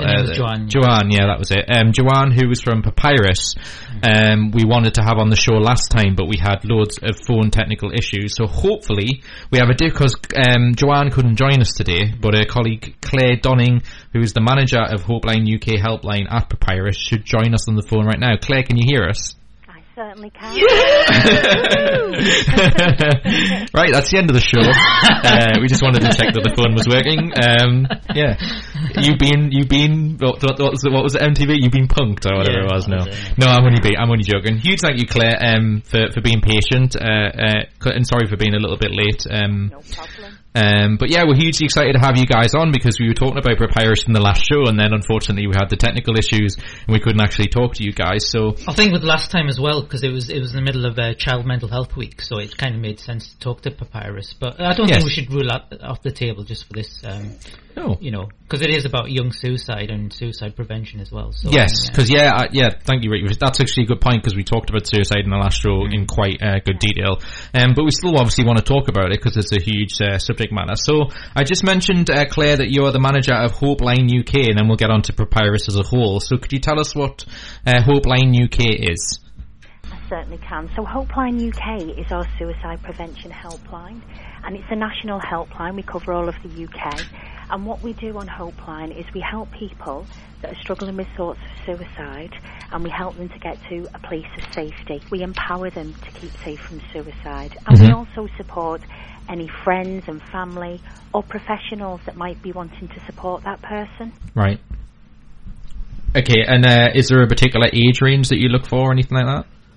When I say young suicide, we support people up to the age of 35. With Papyrus, we were founded by our trustees, and they all lost a child to suicide, and they ranged between the ages of 8 to 34. Okay. So we support people up to the age of 35 on Hopeline UK. I'm really glad I asked that, because I guess people listening to this might have assumed it was up to 18 or something like that, or 21. So the fact that 35, you know, is good, because you've also in a roundabout way complimented me, because I'm 31 and I love the idea of I still feel young. So I appreciate you saying that. Well, previous guest said I don't look my age, so I'm still on a high after that, actually. Yeah. The last guest, she was in Divinal, and she said, Ricky, you're younger. Ricky just like, the show's not going to get any better, quite frankly. But yeah. Can I just ask, Claire, in regards to Hopeline UK, so is it like sort of touch on the word sort of helpline? So is this sort of a crisis hotline sort of thing? Well, we're a suicide prevention helpline. Yeah. So I suppose in a respect you could call it a crisis line, but we're suicide prevention, so that's how we refer to it. And, you know, we all recognise, don't we, the pressures that people are under today. And anybody, regardless of what's happening for you, can struggle with thoughts of suicide. And like you were saying, you know, suicide is so prevalent in our society. Excuse me, it is the biggest killer of young people across the UK. And that's what we want to do at Papyrus. We want to make sure that people are comfortable having that conversation. And we're there to support people right now that are struggling with those thoughts and feelings of suicide. And as a parent as well myself, you know, I think it's really important that if our young people, if our friends are struggling with thoughts of suicide, that we have somewhere to go with that we have somebody to talk that through with, because there is absolutely no downside with talking about suicide, with being open and honest about those thoughts and feelings. But often we can feel quite scared, can't we, as a parent, to bring that up and to have that frank conversation. And what we can do at Hopeline is support people that are wanting to have that conversation, and just to let them know that there is no downside. You're not kind of going to increase any risk by having that conversation. So we just want to support as many people as we can. I guess, and Ricky will be the next question, is the thing that I find really curious is because, I mean, obviously it's not just suicide that we talk about. I mean, the word that on this show in particular is what I'm saying is that I love the word prevention, because we think it's such an important thing, and I guess the reason that I was thinking about that in relation to Hopeline is I wanted to ask you directly, like, there is no real necessary. Is there a necessary criteria for? The reason I'm struggling, Claire, is to try and like kind of come up with a way of saying this in a fair way, because I don't. Some organisations have a criteria of you have to be like really down in the dumps to get help. You have to, there's a criteria for you have to be really suicidal in order to be helped. And I'm just wondering. Does it matter how suicidal you're feeling in order to be helped? I don't really like phrasing it that way, but do you see what I'm trying to say? I do, and I think that, sometimes we can kind of presume that there has to be a criteria. You have to be at this level of crisis. Absolutely not. If you are struggling with those thoughts in any way, then please give us a call. It's really important that when those thoughts do come in, that you pick the phone up and have a conversation with someone. That it can happen to anyone, and certainly we don't have any criteria. You don't have to be at any level of crisis. If you're having those thoughts, please pick the phone up to us. The sooner that you can pick the phone up to us, the better. If that makes sense, because what we can do then is just give you those skills to deal with those thoughts, and hopefully make you more aware of the supports that are around there. So, like I said, it's the biggest killer of young people in the UK, so we want to get to people before they become one of those statistics, as horrible as that might sound. I think, Steve, you made a fundamental point there, because when you mention criteria, because it's often sometimes with some organisations that it can be often like a first attempt. That's the one to get help, but after a first attempt can often be the fatal one, and it's too late. So I like the word prevention as well, because, as you say, it doesn't matter what level of crisis you are. I mean, you're there as support, and it's about having those feelings and thoughts in the beginning, which is why I guess organisations like Papyrus are there to deal with that. Is that right? Absolutely, and that's absolutely vital that people don't think, well, I'm not bad enough. I don't fit that criteria. I'm not in enough crisis to call. If you've had that thought and that is going through your mind, then pick the phone up to us. We are prevention. We want to help you if you're managing those thoughts, so we can empower you to deal with them in a different way. We all know as well, don't we, that services are really busy, but there are so many good charities out there that people don't need to be dealing with all this on their own, and we want to support as many people as we possibly can. There isn't a criteria. If that thought has come into your mind, if you're struggling with it, please don't be alone. And you were saying a first attempt could be a fatal attempt. What we would want to do is get people to the point where they're not attempting at all. We want to have that conversation with them and equip you with those skills in the first place. And again, as well, if you're a parent, if you're a friend, and you're thinking that somebody that's close to you might be struggling with life, struggling with thoughts of suicide, then pick up the phone as well, and we can support you to have that conversation. Would it be fair to say as well, Claire, that the idea of feeling somewhat hopelessness or having nothing to live for is just... the reason I'm saying this is because that to me is almost as like... I guess what I'm asking you directly is that I think people misconstrue that that's not a suicidal thought, but I as someone who's been suicidal in his life before, I feel that that's just as important to deal with as actually attempting suicide. Do you think that's a fair thing to say? Absolutely. I would think that if you're struggling with life, if you're struggling to see what the point is, if you're having those feelings like hopelessness, we get people contacting Hopeline all the time, and they've just lost sight of themselves. They might feel like a burden to the family.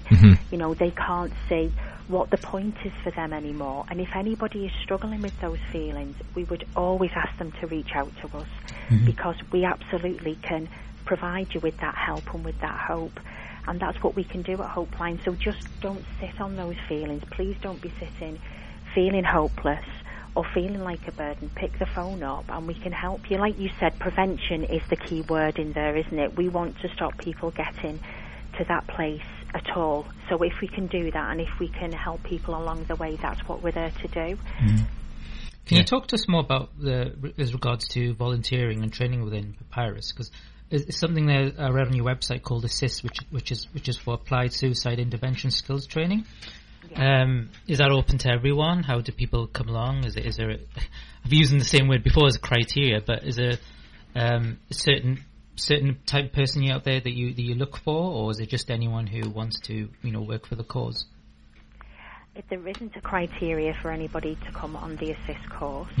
An Assist is an absolutely wonderful model of suicide prevention, and that's recommended by the World Health Organization. What we want at Papyrus is to have suicide safer communities.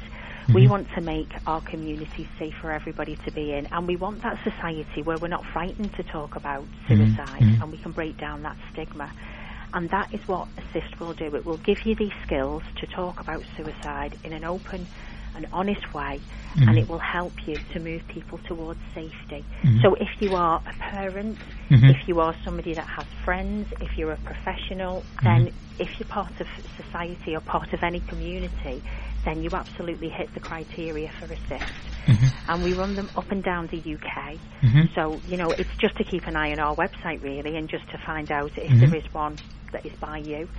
But absolutely anybody can come and do an Assist. And there's many people will do it for many different reasons. And there isn't any particular criteria at all. I think as well, just as a sub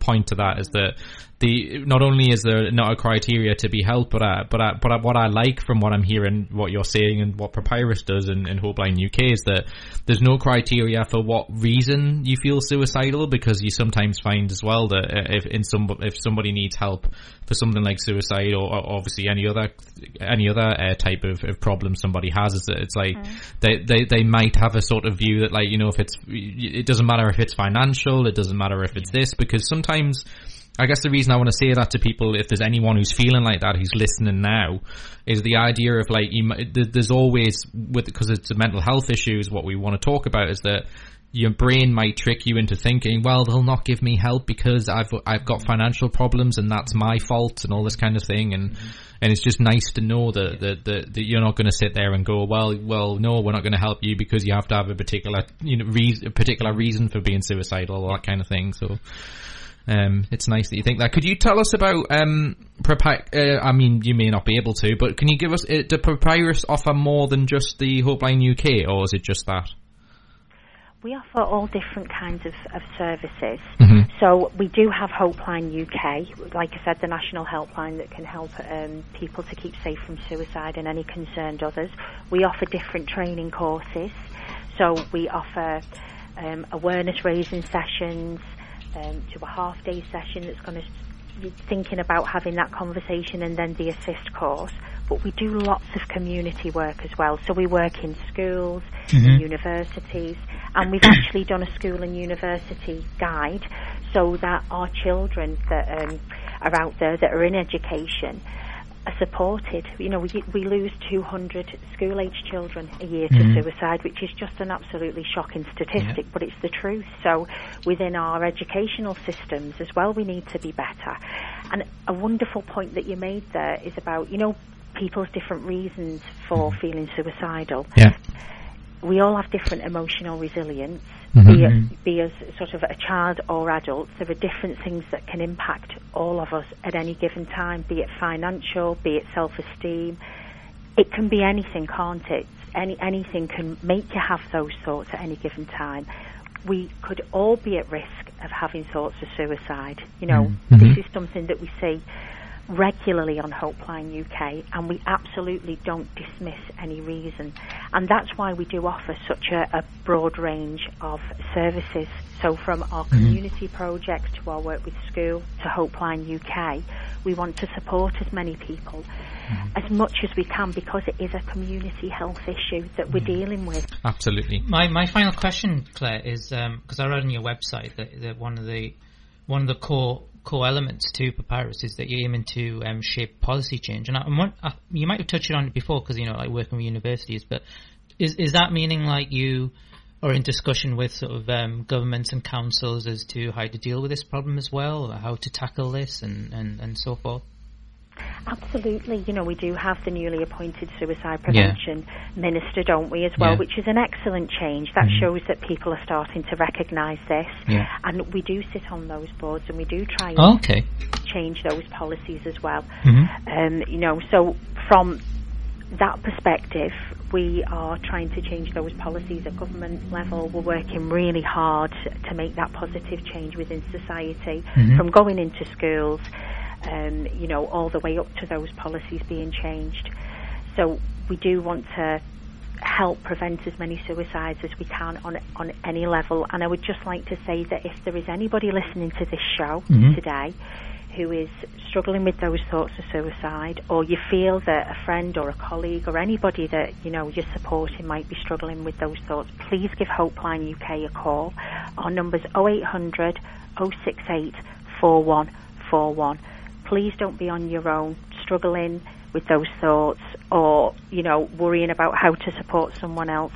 Please give our suicide prevention helpline a call, and we can help you with dealing with those thoughts and feelings. Yeah, and also, actually, just while you were talking there, I'm actually logged onto your website, and you also have a mobile line as well, which is interesting. That's we have a text and email service as well. Yeah. So we do have a text line, because sometimes as well, you know, with younger people, it's the modern way to communicate. Yeah, I was going to say that, yeah. So we just try and bridge that gap and open the service up to as many people as we possibly can. So if you are wanting to speak to us, but perhaps not in that direct way, then, you know, you can text us as well. So just have a look on the website. Yeah, it's 0778 620 9697. According to your website, and also you can email at pat@papyrus-uk.org. I just thought I'd be like all professional, because I was reading that and I thought the way that it's described when you click on the phone numbers and everything, and it says, like, you know, non-judgmental support, practical advice, it's very well phrased. And by the way, the information that I'm getting from is from the Papyrus website, which is www.papyrus-uk.org/HopelineUK. If you want to read exactly what I'm reading on the screen right now. So, Claire, unfortunately, you've run out of time talking to you. I hope your wait wasn't too long and whatnot, and I hope it was a real pleasure talking to you. You know, as Ricky said, which I think was a good point, is that the last show we did, it was very suicide orientated because of the people we had on, and so. But I do think, in a roundabout way, it's nice that we got to talk to you on today's show, because it continues the discussion. In Papyrus, from what we can gather, do some amazing work. And we've said on this show as well, because we're based in the northeast of England, is that, you know, young male suicide is the highest in this part of the country in particular. So it is an issue we really need to address. So just huge thank you for being upfront and honest, and continue your good work. Can I just say one final thanks? Your colleague Joanne, she very kindly sent a package with a lot of Papyrus sort of paraphernalia, which I'm going to happily distribute around here. So excellent. Yep. And if you do need anything else from us, please do let us know. And thank you ever so much for no, giving thank us you. some time today. Mm-hmm. Yes, and if you do see Joanne, I don't know if you or speak to her, do apologise on our behalf for last time, and let her know that today's interview went according to plan. Excellent, I most certainly will. Great. It's been a pleasure. Thank you too, Claire. Take care. Have a good rest of your day. Thank you. Thank you. Bye. Bye-bye.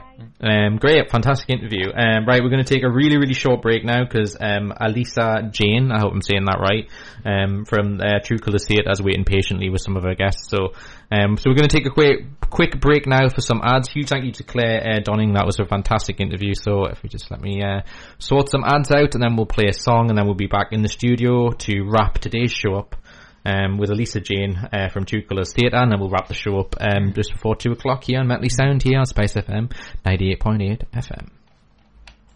For the community, by the community. Spice FM 98.8 FM. Hi, this is Shamshad from the Health Matters Show, and we're putting on a Ladies Pamper and Wellness Day to raise funds for Human Appeal. Come and get pampered with reflexology, massage, makeup. It's happening on Sunday the 10th of March, 11 till 4 at Riverside Community Health Project on Atkinson Road. Entry is by donation. You can donate on www.justgiving.com/pamperday-HA, or you can email me on shamshad@simplydiet.co.uk. Hope to see you there.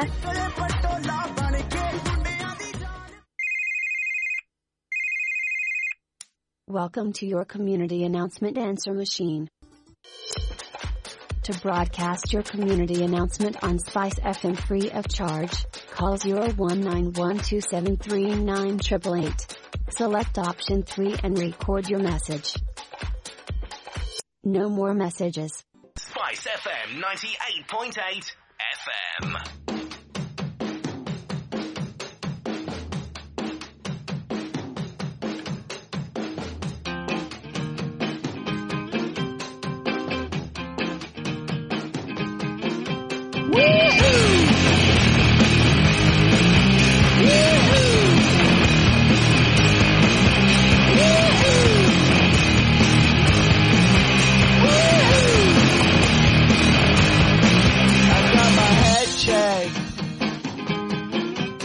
Jumbo jet. It wasn't easy, but nothing is. No. When I feel heavy metal, and I feel that I need when I lie and I'm easy, all of the time, but I'm never sure why I need you.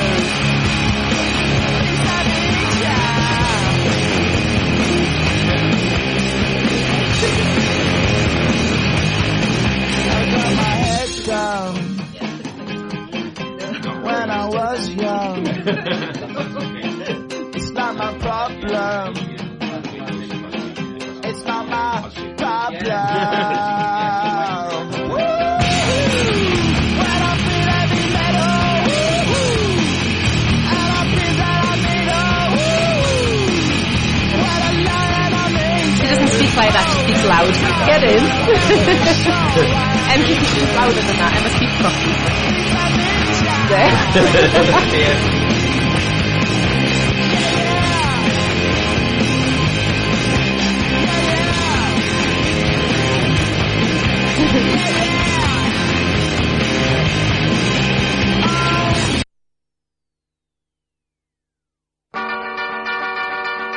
Riding along in my automobile, my baby beside me at the wheel. I stole a kiss at the turn of a mile. My curiosity running wild. Cruising and playing the radio. Never. With no particular place to go. Riding along in my automobile. I was anxious to tell her the way I feel. So I told her softly and sincere. And she leaned and whispered in my ear. Cuddling more and driving slow, with no particular place to go.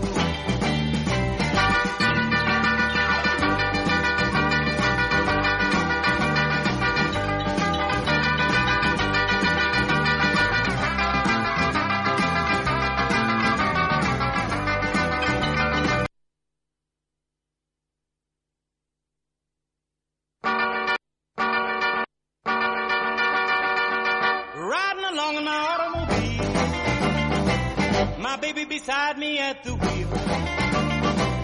I stole a kiss at the turn of a mile. My curiosity running wild. Cruising and playing the radio with no particular place to go. Riding along in my automobile, I was anxious to tell her the way I feel. So I told her softly and sincere, and she leaned and whispered in my ear, cuddling more and driving slow with no particular place to go.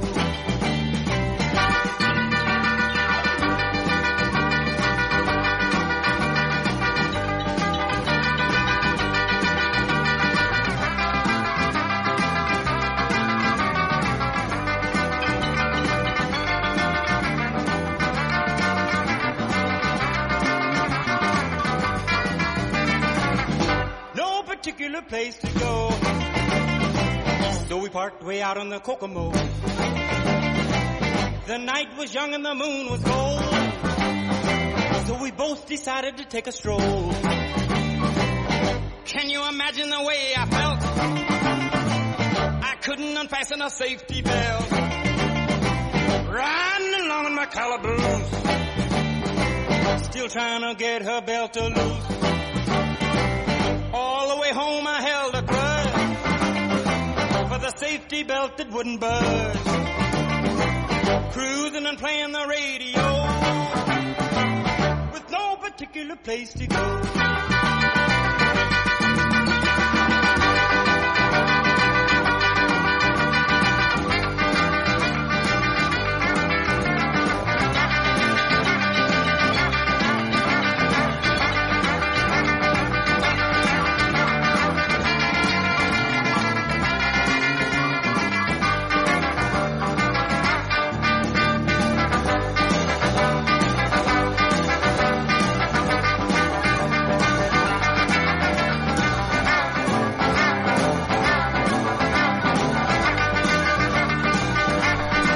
I hope everyone still has a particular place to go. Mainly listening to Mentally Sound on Sweat. Apologies for, there was some sort of crash or something because it replayed, which, so I just thought, well, it's a great song, I'll listen to it twice. For some reason it just crashed towards the end, so apologies for that. But welcome back to Mentally Sound, on Spice FM 98.8 FM. That was, Chuck Berry and Blur, with song 2, isn't it called, I believe? Huge thank you to our guests so far, because obviously it's been a very, again, kudos to my co-host for all the booking requirements, because we've had a lot of guests on, and it's been really fun so far. So as we say, me and Ricky are going to be sharing a mic, because we have 3 guests, which is all at the same time. I feel like it's just, oh my god, the luck.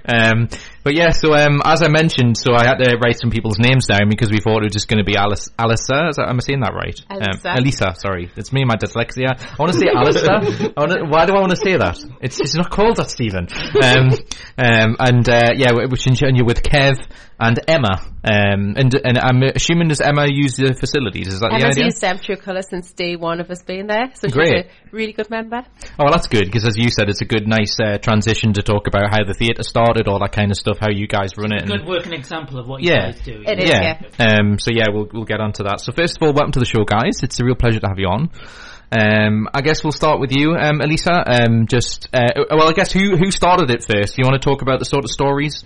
Basically, my niece has got autism, and she's got a different condition as well, a medical condition, and we were inspired to run a theatre company for children where there was no stigma, there was no difference, where all children could grow in acceptance together. Mm-hmm. And that was the beginning of it, and it's just grown and grown. Mm-hmm.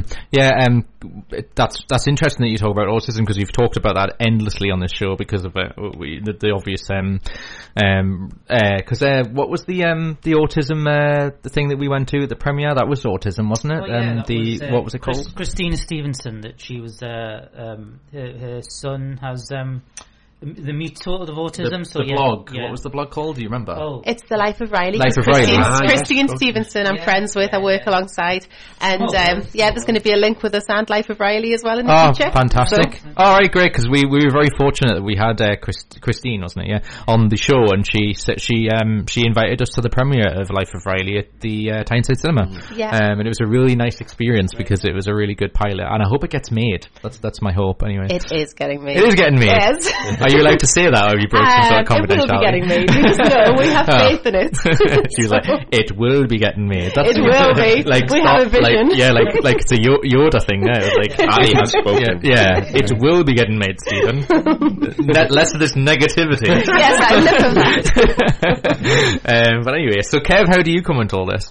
Well, I'm like a joint director with Ali as well, so we just do all the best we can for the children, really, to build the confidence through the like drama, dance, singing, and all that. So all about getting the confidence, building the skills. Mm-hmm. And it's good to see them grow. I asked Kev along to join us and things in the beginning because he's got a really good relationship with the children. Kev is fantastic with music and things. I'm the dance girl, the creative side of it, but I'm also the SEN girl with the passion for it as well. Mm-hmm. Kev had to get his training on that, didn't he? He's done fantastic in. He's done really, really good in. Mm-hmm. And then he was really good for building their confidence and things. They all think he's the mad teacher, don't they? Yeah, I'm the mad one. He is. We all need a mad one on our team. I was nodding here. Am I right, Alistair, that you're an actress? So that's your background as well. Yes, I am. So how much of that was an input into what you do with True Colours? Theatre is a massive thing for me and things. I've always been behind inclusivity in theatre, and it's something that I always think is really, really important and things. I'm always promoting the relaxed performances and things as well, because I think children learn through music, they learn through drama, they grow in confidence, and it's something that everybody should be able to do. They shouldn't have to go along and be the best singers, the best performers. They should go because they're good and because they want to enjoy it. Yeah, it's an endorphin buzz, and I so understand it because, you know, I mean, it does kind of get a bit crazy when everyone gets an award for participating, but I think the crux of that, which is what you just described, is the idea of the taking part is what matters, and it doesn't matter. Like, but I'm pleased you said, like, it doesn't have to be competitive, and it doesn't have to be, you know, an environment where it's like, you know, just do the best you can within your ability, and as long as you like really get a kick out of doing it, then obviously if you hated it, you shouldn't do it. But if you really want to do it, then you know you should do it. Yeah. Yeah, and a lot of our children have come along. There's anxiety issues. There's children who have been through a lot of mental health issues. There's children with autism, other SEN problems. There's also mainstream children just who lack confidence. Mm-hmm. They've been along to other theatre groups and they found that they couldn't progress because of the competition in it and things. Mm-hmm. In ours, it's all about the friendship, the encouraging each other. I mean, someone will come in and you can tell they're a bit nervous. Straight away now our children include them, they bring them in, and about us it's about friendship as well as confidence and things. Of course, part of the activities we do, we kind of encourage that, don't we, and have like kind of warm-up games and stuff like that to get to know each other. Learning through fun as well. Mm-hmm. Yeah, before I like Ricky asked the next question, what I was getting to in regards to, did you say your child had autism? My niece has autism. Oh, your niece, sorry, your niece. Because the reason I was trying to think of Life of Riley is because the whole idea of the reason she wrote that was the idea that Riley was not being, you know, the whole blog was what I remember, because it was quite a powerful story, was that he wasn't being invited to things and was being excluded and all that kind of stuff. Did you find with your niece that was the crux of that? But not just my niece. I work with a lot of charity groups around the region. I mean, all of them know me because I'm in there working with their children, and even go along to the activities and things and get to know the families. Yes. And their children couldn't go along because they were accepted, they were made to sort of comply with what was going on and things, and the children needed somewhere where they could just be themselves to grow. Mm-hmm. So there's something called the Autism Charter, which I understand you're part of it. Tell us more about that and what it actually is. The Autism Charter was something that we got into with the North East Autism Society, and basically it just means that all of our staff are made aware, trained up, and that everybody has an acceptance for autism coming in and things. We'll use visuals and things. Right. It's something that everybody should be aware of. We use Makaton. Mm-hmm. And in regards to sort of autism, tell us about a bit more, like with anxious young kids. I mean, what sort of developments and I guess what sort of journey would someone like expect to sort of go on, and is it all about empowering really as well? Basically, some children come along. You can tell when they first come. they'll be nervous about it. So we've got to have patience. We'll have volunteers that come along who are trained. Those volunteers will work one-to-one with those children, encourage them and things. By the end of it, we like to think that all know that they're accepted, they feel safe. That would mean our classes are run in a routine that is a special, it's warm-up, drama work, so it goes in a routine. And that's because they know what they're doing. They do get the pattern and things. And it's somewhere where they do grow. Mm-hmm.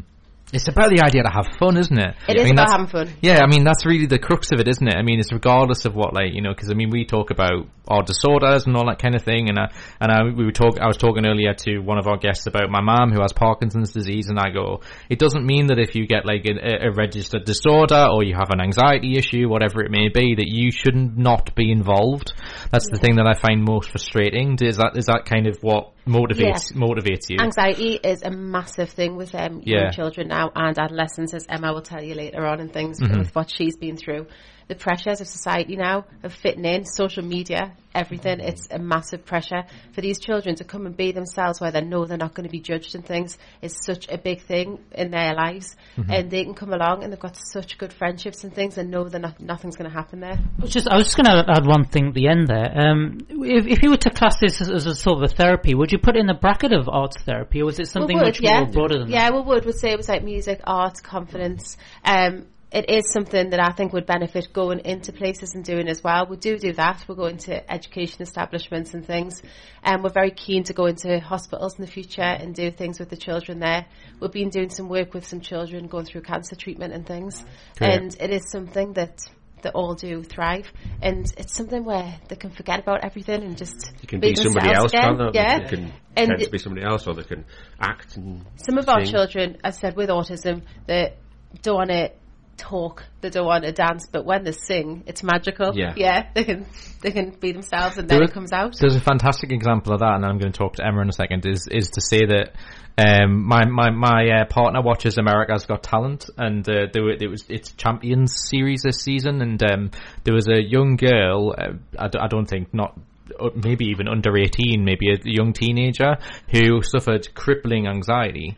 And so you'd see her go on stage and she'd be all like sort of really nervous and sort of shaking and getting on stage. And then as soon as she started singing, she was like this little rock goddess. And it was just so nice to see. And then when she finished, she'd start like getting all worked up again. And it was like, and it's just nice because I liked what you said there, Kev, just as a sidebar, I'm a huge fan of escapism, and fantasy, and like I'm a big nerd.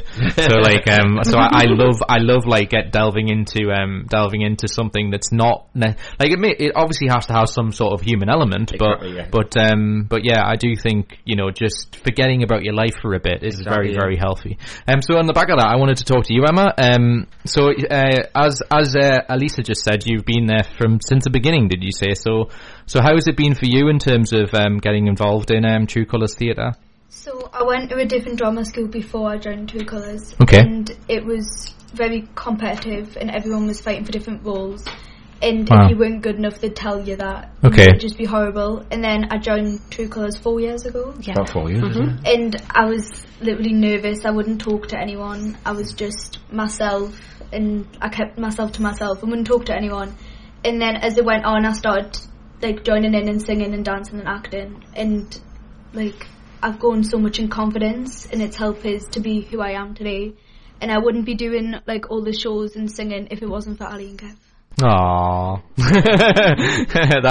We're just mimicking what people who are listening will be going like, that's such a nice sentiment, and it's really nice because it goes off the back of what you guys were saying about I was clarifying this competitive edge, like when you just were saying that. I mean, like, do you like the idea of, I mean, does it mean, Emma, when you go to because you're comparing the two theatre, like the drama theatre companies or whatever, however you want to phrase it, does it feel more fun knowing that it's not about like, you know, fighting for roles and all that kind of thing? You can just mess about and have fun. Yeah, completely. I mean, we do showcases and shows and everything, but it's so relaxed, and you don't have to like completely audition for parts. Yes. And when you do, it's just like relaxed, and you just do it in front of everyone and just have a good time. It's not like you've got to do this, then this, then this. It's like completely relaxed. And everyone just has a good time, and we all support each other. Great. That's the next thing I was going to ask you, Emma. Do you feel going to this theatre that it gives you the opportunity to make friends, because it's not about screwing each other over for a role. It's about, developing a bond and socialising and that kind of thing. Yeah, there's people who I met at True Colours who aren't there anymore, but I'm still really good friends with them. Oh, that's nice. Because we're like the same stuff, and we have bonded a lot.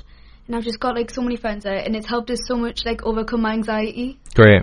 So if you're okay, whatever you're comfortable saying, by the way, Emma, you don't have to say anything, so what was your anxiety like before you went to the theatre? Were you having real problems? It was really bad. I do shows. I've just done a pantomime, and I was the principal girl. And nice. Ali was my chaperone. And I would be backstage. She's so happy about that. She's like, yeah, I was. I'm wondering how much you paid them to say that. There's a candy bar in it for you. And I'd just be like shaking. I wouldn't want to go on stage. There'd be times I literally were having panic attacks about going on stage. But as soon as I got on stage and seen everyone, I was just like a completely different person. And I get told that all the time. I get told that I'm nervous, and then when I sing and act, I'm just like somebody else. Would you say, and the other guys can chip in as well, having known, it sounds like you've known her for a while, do you feel, I mean, it comes across that you seem quite confident in talking, and I'm just curious because obviously I've only just met you now, but beforehand, do you see within yourself a difference in just how you talk to people, and just, are you feeling more confident about yourself? Completely, yeah. Definitely. Do you guys just being observers, do you notice a difference? Yeah, I mean, I have the thing with True Colours as well. It's not just about the children; it's about the families. We work alongside the families and we support them as well. So we know all of Emma's issues. We've worked with our school. Yeah. So basically, we know everything that happens. We will say that you do have them, but when you come to us, we can talk about it, and we do overcome what's happening and things, and give her a positive to look forward to. It sounds like I don't want to make it sound oversimplistic, but what sounds very nice about what I'm hearing about this, it comes across as a community. It is. Is that essentially what you're trying to achieve? It is. Yeah. We even go out. We've been on social events with the parents. Yeah. We've done a Dublin trip. You name it. We've been everywhere, but it's something that we value, that we've got friendships with the families as well. But the other links we do have is we can link those families into support networks, which is the groups that we work alongside as well. So we know if there's a family, they need some companionship or they need some groups, we can send them there as well. Great. So it's a big network and it works really well. It's just sad that we are the only ones around that do it in a way, because we'd love to make it bigger. Yeah. So where are you guys based then? We're based at the Oxford Centre in Long Benton. It is something which we would like to take to bigger places. Great. Of course, like as in branching to different, do another theatre somewhere else. Well, run up the classes for as many children. We'd love everybody to benefit. Great. I was just so lovely to hear that, just standing there, but you can feel it off Emma, that the sense of empowerment that it's given her. But I bet she's just one of a lot of examples. So how rewarding is it for you both, Alyssa and Kev, to see someone go on that journey to where they are now? Massively rewarding. Yeah. Totally. I mean, I would go to the point where I see the children, it's like the job isn't a job to me, it's something that makes my world a happy place. You can tell. Cheesy, but. You can tell. I just whispered to Ricky there, that was what I was going to ask. So, it to me seems the obvious thing to ask, because we were talking about that with an earlier guest, is the idea of and it doesn't, what I like as well, I don't for any second mean that egotistically. It's just the idea of that you helping somebody do something and become better, and I don't know whether you agree with the sentiment, but we were talking about this because I work, I help out with a university course for Northumbria, and one of the things I talked about yesterday, which I thought was a fascinating discussion, is the word empowerment gets kind of thrown around and kind of used wrong, because I actually think it's about using your power to create the skills that are already in them.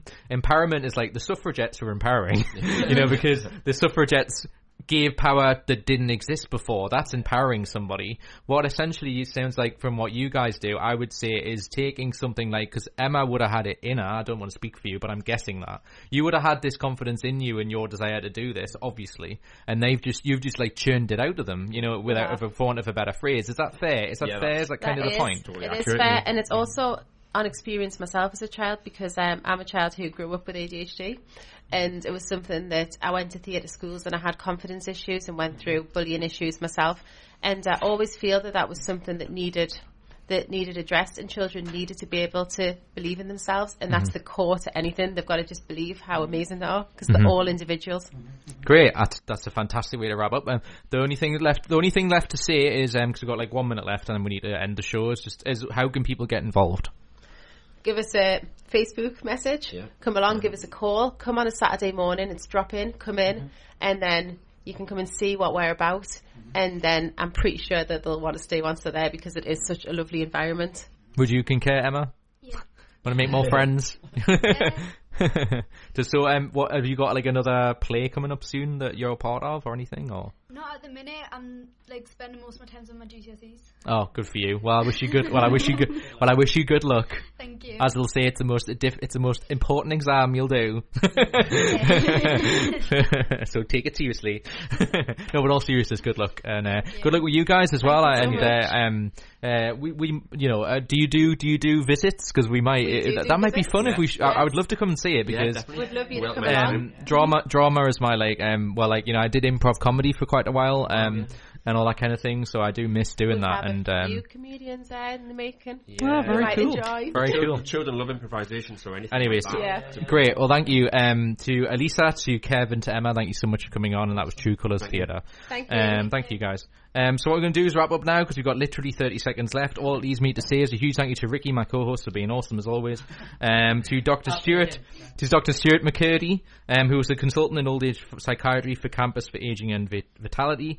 To Chantal Herbert from Sister Shack, which is a group together for female entrepreneurs. To Claire Donning, who was the manager of Hopeline UK at Papyrus. Please do that if you've got any suicidal thoughts and under 35. And to Elisa Jane, Kev, and to Emma from True Colours Theatre. We'll be back in 2 weeks' time in March. Have a good rest of February. We'll see you then. And to play us out, it's Chris Cornell's version of Billie Jean. Oh, wow. And we'll see you in the next 2 weeks, guys. Bye.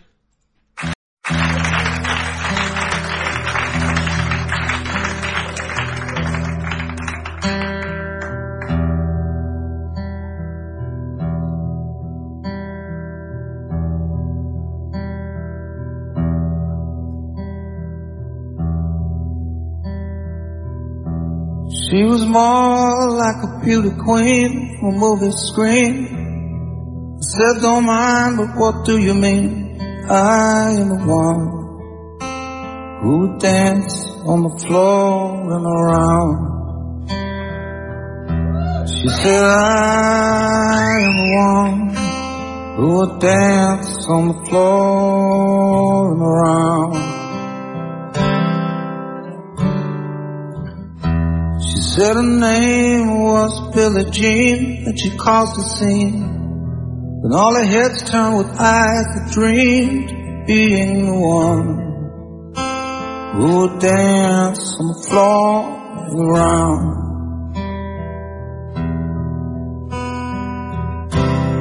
People always told me, be careful what you do.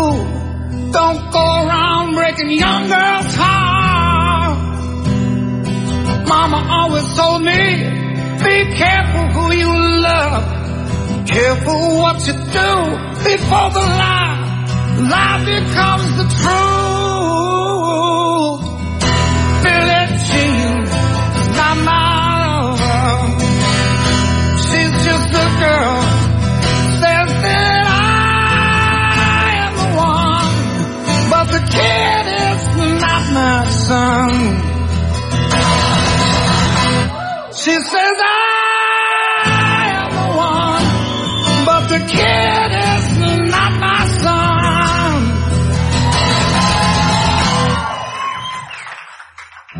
For 40 days and 40 nights, the law was on her side. Who can stand when she's in demand? Her schemes and her plans. 'Cause we danced on the floor and around. So take my strong advice.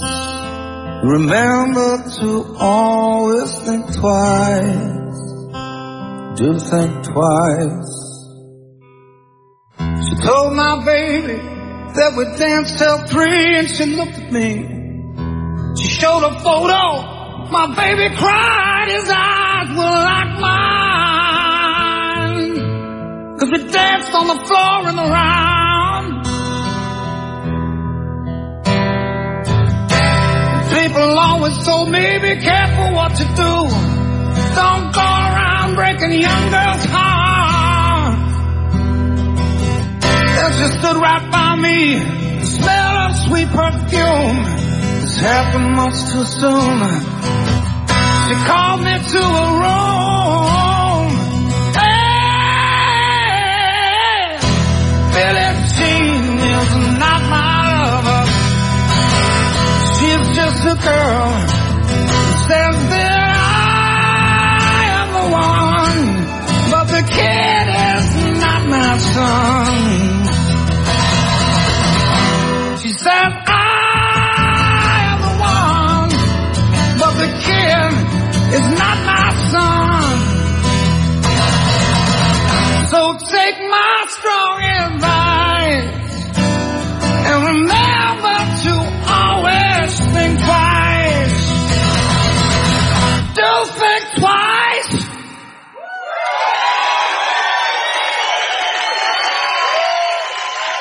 Thank you.